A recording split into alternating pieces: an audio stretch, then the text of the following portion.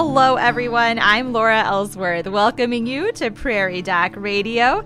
This is a program of the Healing Words Foundation, a 501c3 founded by Dr. Rick Home.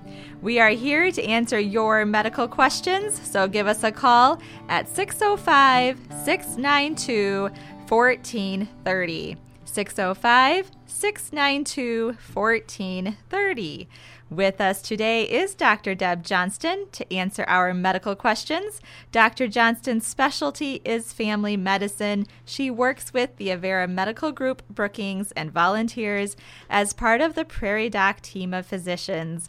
Good morning, Dr. Johnston. Good morning, Laura. It's good to be here on this really miserable morning. It is kind of a cold, rainy morning, but as I was driving over this morning, you could still see the beautiful leaves. Yes. I feel like they've hung around a little longer this year than they did last year, at least anyway. So we'll keep enjoying those. Last night, our family was counting the days till Halloween. Oh, yeah. Because that is coming around the corner. And Lydia, our 8-year-old, she's excited. She's trying to decide if she's going to be a pioneer girl, because we have kind of all the pioneer, a bonnet and a little dress, an apron that she could wear, or she's going to be a build-your-own princess. Oh. And my son says, "What is a build-your-own princess?" And she says, "Well, it's just a princess I would make on my own. It wouldn't be Cinderella or Rapunzel. It would be a build-your-own princess." So I was like, okay. So I'm not sure if I'm going to have a pioneer girl or a build-your-own princess this year for Halloween. But maybe she could be a pioneer princess. Yes, there you go. Yes. That's a great idea. A pioneer princess. She could combine the two.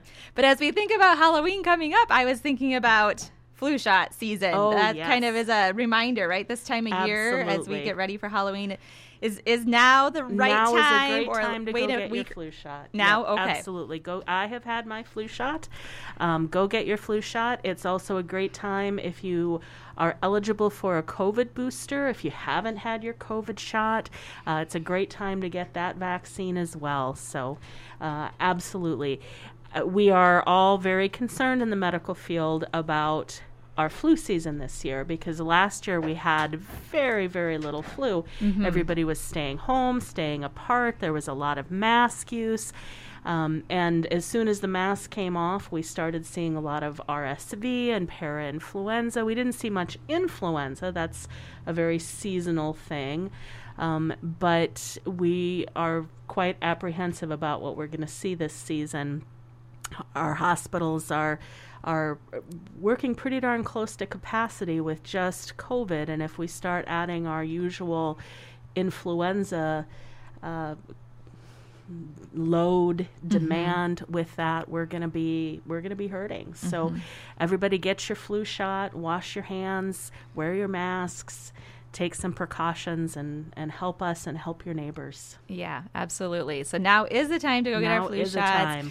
And you said if we qualify for a booster, you could get the booster and the flu shot at the same time. Okay. Yep. And if people have questions about that booster, do you want to give us a rundown, or is it best for them to just call in and check?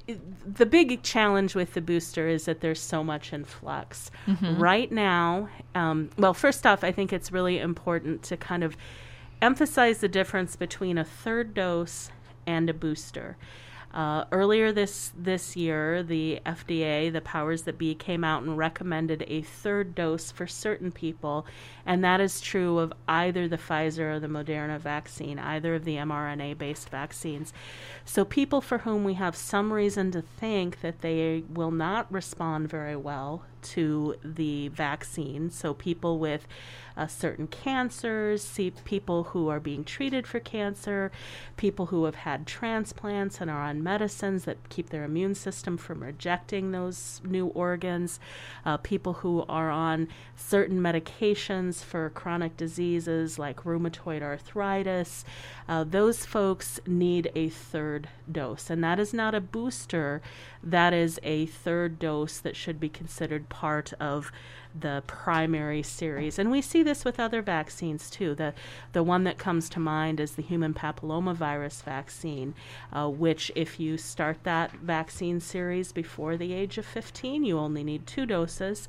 If you wait until you're 15, you need 3 doses. So there are other vaccines where the individual getting the shot, characteristics of that person determine how many shots you need to be considered fully vaccinated. So if you fall into those categories, you definitely need a 3rd dose. Right now, only the Pfizer vaccine has been approved for boosters, again, for certain people that are at higher risk, either for complications of the disease or exposure to the disease. We are all expecting that full approval for the Moderna booster and maybe the Johnson & Johnson booster will be coming in the near future. But the Moderna booster has kind of cleared the first step, but there's a couple more steps before that's an official recommendation. So stay tuned. Stay tuned. All right. And we will give those updates as we learn more about them. Absolutely. Well, thank you for being here this morning, Dr. Johnston. I'm looking forward to this next half hour and talking about a variety of topics, including our Prairie Doc topic this week, which is maternal mortality. So after our break, we'll kind of dive into what that is and what we're going to be talking about with that. So we'll be going to our first break. We thank you for listening to Prairie Doc Radio on KBRK and on our podcast. Call us now at 605-692-1430 with any medical questions you would like us to address. We will return following this informative message from the Avera Medical Group. Academic success is an excellent indicator for the overall well-being of youth and a primary predictor and determinant of adult health outcomes. Leading national education organizations recognize the close relationship between health and education, as well as the need to foster health and well-being within the educational environment for all students. If you find your student struggling with classwork, seek help early. The school counselors may be able to direct you to a tutor to help the student stay on course. Also talk with your provider at the Avera Medical Group Brookings to have your student's health evaluated. There is a variety of issues that could be causing the poor grades, such as poor sleep or attention deficit disorder. Call today for an appointment, 605-697-9500. Welcome back to Prairie Doc Radio. I'm Laura Ellsworth, and Prairie Doc physician Deb Johnston is here to answer our medical questions. If you have a question, give us a call at 605-692-1430. We had someone on top of things today and got us a question before the show even started. Yay. Thank you so much for your question. This caller asks, what causes a person to have a slowing or a low heart rate? That is a great question. There are so many different causes for that. One of them, which is probably not going to affect this particular individual just because they don't tend to notice, but one of them is just particularly younger people who are in really spectacular condition. People that are marathon runners, major athletes will often have slower heart rates than the average person. So that's not anything to be concerned about, but if you do notice that your heart rate is slow, it's probably worth at least going in and getting checked out. Sometimes thyroid problems can cause the heart rate to be abnormal. Sometimes medications, particularly a class of medications called the beta blockers, which are blood pressure medicines and also used for heart failure or preventing migraines, things like metoprolol or carvedilol can do that. And the most common thing that we see in the office are problems with the electrical system of the heart, and that can be caused again by certain different health conditions, Lyme disease, for example, but more often it's primary to the heart. There's a problem with the electrical system, and some people end up needing to be on medication. Some people end up needing a pacemaker for that. A lot of it depends on the individual's symptoms. So The answer is lots of different possibilities. If your heart rate is slow, particularly if it's consistently beneath that 60, if you are having dizzy spells, go in and get it checked out. Okay. I was just going to ask, when do we get concerned? So Yes. below 60 beats per minute. Yep. If we're And counting. that is, again, just kind of the average normal. The average normal is between 60 and 100. Depending on what you're doing, it may be faster. Obviously, I expect it to be faster if I've just run up the stairs or if I'm exercising. The whole goal is to get your heart rate to go faster. And some experts think that maybe 60 is a little faster than the true average, kind of lower end. But if it's worth at least getting it checked out if it's consistently beneath 60, particularly if it doesn't get faster when you do things, or if your low heart rate is associated with dizzy spells or passing out spells. What are some of the risks we might face if we have a lower heart rate? First, there's the risks that may be associated with whatever's causing your low heart rate. If you have, for example, heart failure, that obviously has its own set of risks. If you have thyroid problems, that has its own set of risks. The issue with the heart rate itself is if the heart is beating too slowly, it may not generate enough blood flow, and then you don't get the blood flow to your other organs, particularly your brain. Your brain really doesn't like not getting blood flow. So it's not usually strokes, but people will have what we call syncopal episodes where they will pass out, and obviously that can be dangerous if it happens to you under certain circumstances. So Right. Okay. Sounds good. Well, thank you so much for that question. And thank you, Dr. Yes. Johnston, for thank you for that question. answering Call that in with question. more. Yeah, if anyone else has a question, you can give us a call, 605-692-1430. Dr. Johnston, we have a topic this week of maternal mortality. What is that? I am so excited about this topic. I think it's going to be a great show this week. So one of the things that we tend not to think about as a culture is that pregnancy is actually a pretty dangerous time in a woman's life. There's a lot of changes that happen to her body. There's a lot of alterations in blood flow, and there are a lot of risks associated with pregnancy, both pregnancy-specific risks like eclampsia, which is a condition where a woman's blood pressure gets too high and she can have seizures, and her clotting can get abnormal. There is bleeding that can happen during pregnancy, which can be catastrophic. You can have a pregnancy in the tube, which can rupture, and that can be catastrophic too. So maternal mortality is basically death that comes to a woman as a result. Well, it can be something else, a car accident or that, but what we are really focusing on is death that happens as a complication, as a result, or is influenced by that pregnancy. And that's really a number you hear sometimes, like different countries. Absolutely. It's a stat, right? It's a stat that we hear. Yes. What's the mortality rate, maternal mortality rate? So. So. And that varies very much based on where you are. I mean, there are certainly we here in the United States are very fortunate compared to a lot of the world where they don't have access to quality health care, people who have training, who know how to respond to some of these emergencies. They may not even have clean conditions in which to give birth. So there are certainly parts of the world where it's a lot more dangerous to be a pregnant person. And then there are places in the world where it's less dangerous to be a pregnant person. And I think that's something that we as a society, we as an American culture, really need to stop and look at and say, what are we doing? What could we do better? Why aren't we taking better care of our pregnant people?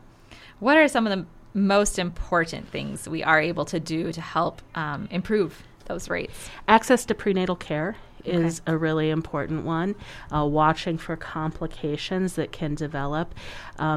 Having access to quality places to give birth. people who know how to respond to emergencies that might happen during labor and delivery. Those are really important things. But even things outside of those kind of obvious steps, nutrition. If mom is malnourished, she is at higher risk. Chronic health conditions that moms may have can put them at higher risk for complications and more what we call morbidity, which means basically injury that happens as a result. So I remember my very first day of my OB rotation as a third-year medical student. We had our kind of orientation lecture, and then they farmed us all out, and they sent me into the operating room to be there with the cesarean section, which I was totally not expecting, and I hadn't had breakfast, and it was early in the morning.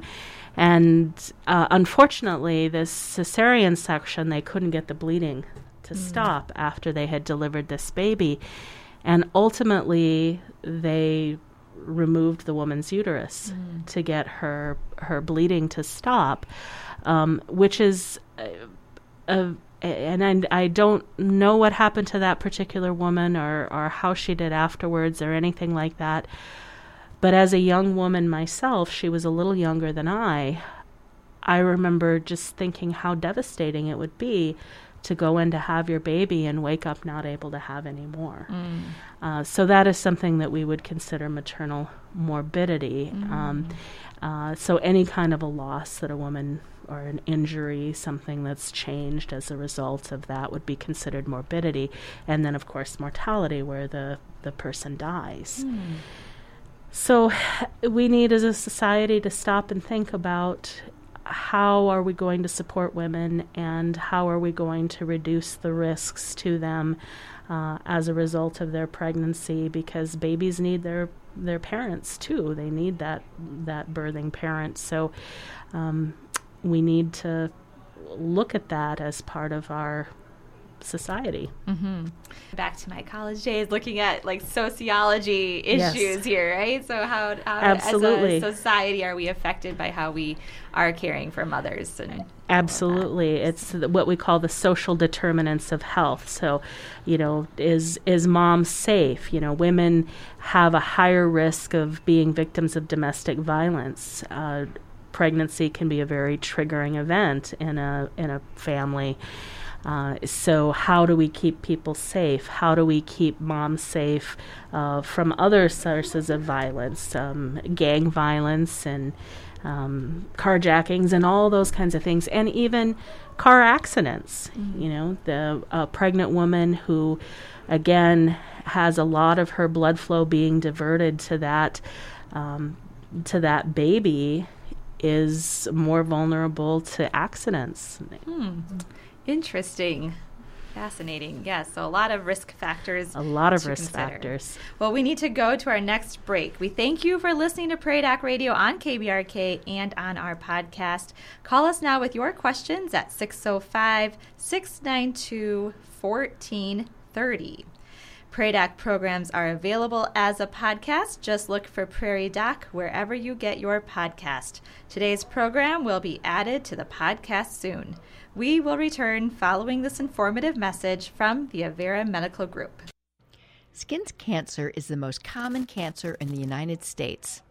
Unprotected skin can be damaged by the sun's UV rays in less than 15 minutes.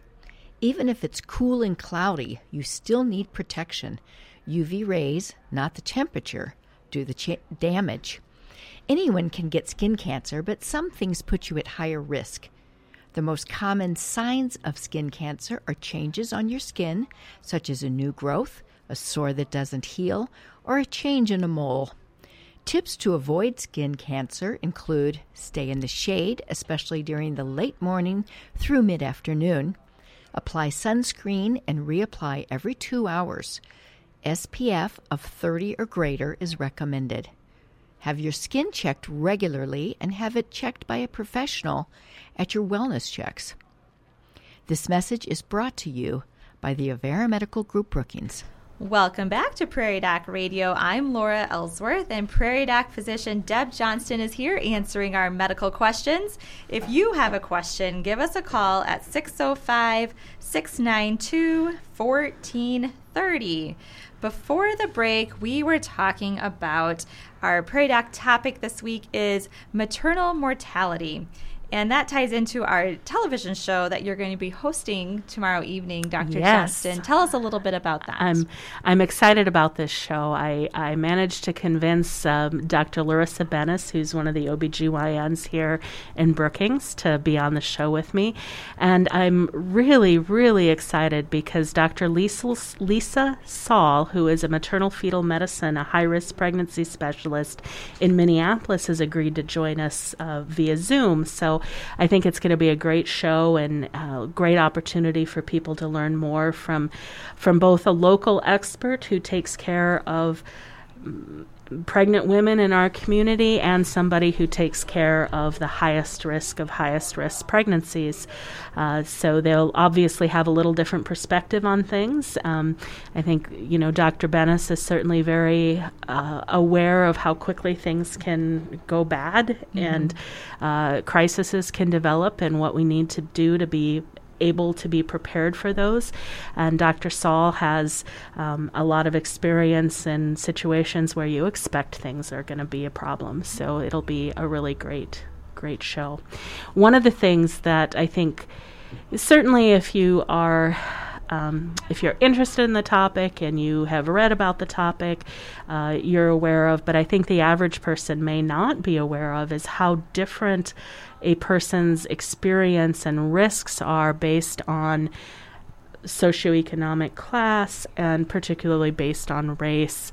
We know that Black Americans have a rate of death related to pregnancy over 3 times as high as white Americans. Native Americans, the rate is somewhere in between there, but it's still significantly higher than it is for white Americans. And I think that, there's a lot of factors that play into that, from the chronic stresses that are more likely to be experienced by people of color in our culture, the fact, the kind of consequences of decades, centuries of social policy that tend to segregate populations. So a lot of times people of color will live in communities where they don't have as ready access to quality health care or to nutrition, or, if you live in an inner city and there's not a safe park nearby, it's easy for us here in Brookings to go out for a walk. It's a lot harder in some communities. So there's a lot of factors that play into that, and we really need to think, as a society, how do we address those? And as researchers, we need to be looking at what are those factors and how can we address those. There's a lot of well-earned skepticism and suspicion of the medical system on the parts of communities of color that we need to figure out how can we make up for the mistreatment of the past and earn that trust back. Mm-hmm. Earlier you mentioned prenatal care being so important in this process.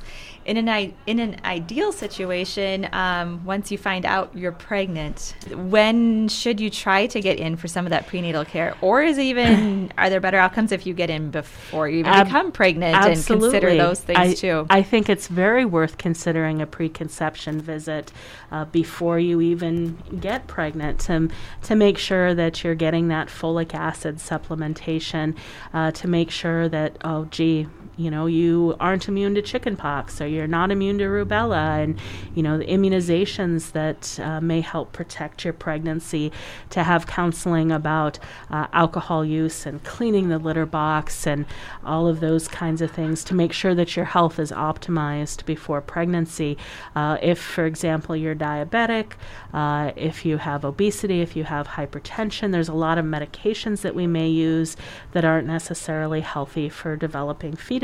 So there's a lot that can be accomplished with a preconception visit. Otherwise, it's nice to kind of get you in as soon as possible, certainly in that first trimester, so those first 14 weeks. It's important to remember that when we count weeks in pregnancy, we count from the first day of the last period. However, that is before conception has happened. Conception usually happens, if you take the average 28-day cycle, which I always say with a little bit of a laugh because that's certainly true for some women, but not for others. If you take the average 28-day cycle, so a woman who has a period and then 4 weeks later, 28 days later, has her next period, we anticipate that conception will happen around day 14. So at 2 weeks, you're already 2 weeks pregnant when that egg and sperm get together. And then that first missed period, again, if you have your 28-day cycles, it wouldn't be until 2 weeks after conception before you miss a period. So you're 4 weeks pregnant when you might know that you're pregnant. So we really want to have people come in before 12 to 14 weeks. I see a lot of women coming in at about 8 weeks. Some women will come in a little sooner. Some women will come in a little later. But we really, really want to get prenatal care started within that first trimester. Okay, great information. Well, we're going to take our final break, and when we return, I know we do have a question here about pain medication, so we will address that when we return. We thank you for listening to Prairie Doc Radio on KBRK and on our podcast. If you have a question, give us a call at 605-692-1430. We will return following this informative message from the Avera Medical Group. If you have arthritis, participating in joint-friendly physical activity can improve your arthritis pain, function, mood, and quality of life. Joint-friendly physical activities are low impact, which means that they put less stress on the body, reducing the risk of injury. Examples of joint-friendly activities include walking, biking, and swimming. Being physically active can also delay the onset of arthritis-related disabilities and help people with arthritis manage other chronic conditions such as diabetes, heart disease, and obesity. Talk with your provider at the Avera Medical Group Brookings to learn more about managing arthritis. Call for an appointment at 605-697-9500. Welcome back to Prairie Doc Radio. I'm Laura Ellsworth, and Prairie Doc physician Deb Johnston is here to answer our medical questions. Before we go, Dr. Johnston, we did get a question here. Yay! Yes, the question says, why does the pain medication I'm taking after knee surgery cause constipation? So there's a lot of reasons that play into that. One thing that people sometimes don't think about is I've just had surgery, I'm not moving as well. Activity is important for keeping those bowels moving. Maybe I'm not drinking as much. I might be a little dehydrated. Maybe my diet is a little different. However, the most likely reason is that this person is getting prescribed an opioid medication, something like Lortab, hydrocodone, oxycodone, those controlled substances that we are all concerned about with the opioid epidemic, and opioids are well known for slowing down the bowels. So I would minimize that as much as possible, both for the bowels and for the interests of the opioid, the potential for addiction with these medications. But obviously you also need to be able to move after your knee surgery, so you need some form of pain control. But keep up with your fiber. This is the one situation where I'll often encourage people to take a little bit of laxative, a little bit of Senna, to try to counteract that slowing of the gut. Usually I try to get people to avoid those. But stool softeners, lots of fiber in the diet, lots of liquid, all those kinds of things to try to keep things moving. Okay. And that hopefully will resolve itself as you get off of those medications. I fully expect that it will go back to normal after you're done with those medications. Okay. And when you're done, if you have any left over, go and take them. A lot of the pharmacies in town have safe disposal areas. They've got bins where you can put those medications in, and those medications will be destroyed. don't leave them where other people can get them. Mm-hmm. Excellent. Good reminders with those. Controlled substances. Yes, they are. They are potentially dangerous. Mm-hmm. All right. Well, thank you so much for this great information today, Dr. Johnston. It was fun to talk about all these different topics. Yes. And looking forward to learning more when we watch your television show tomorrow night. So before we go, please be sure to tune in to South Dakota Public Broadcasting Television and the Prairie Doc Facebook page for On Call with the Prairie Doc most Thursdays starting at 7 p.m. Central. This week on Thursday, October 21st, Prairie Doc Deb Johnston will discuss Protecting Mom, Maternal Mortality, with her guest, Dr. Lisa Saul, the president of the Mother-Baby Clinical Service Line at Alena Health, and Dr. Larissa Bennis with Avera Medical Group Obstetrics and Gynecology in Brookings. So tune in for that tomorrow night on SDPB television. We hope you've enjoyed our Prairie Doc radio program, and we'll listen again for Prairie Doc on KBRK, brought to you by the Avera Medical Group Brookings.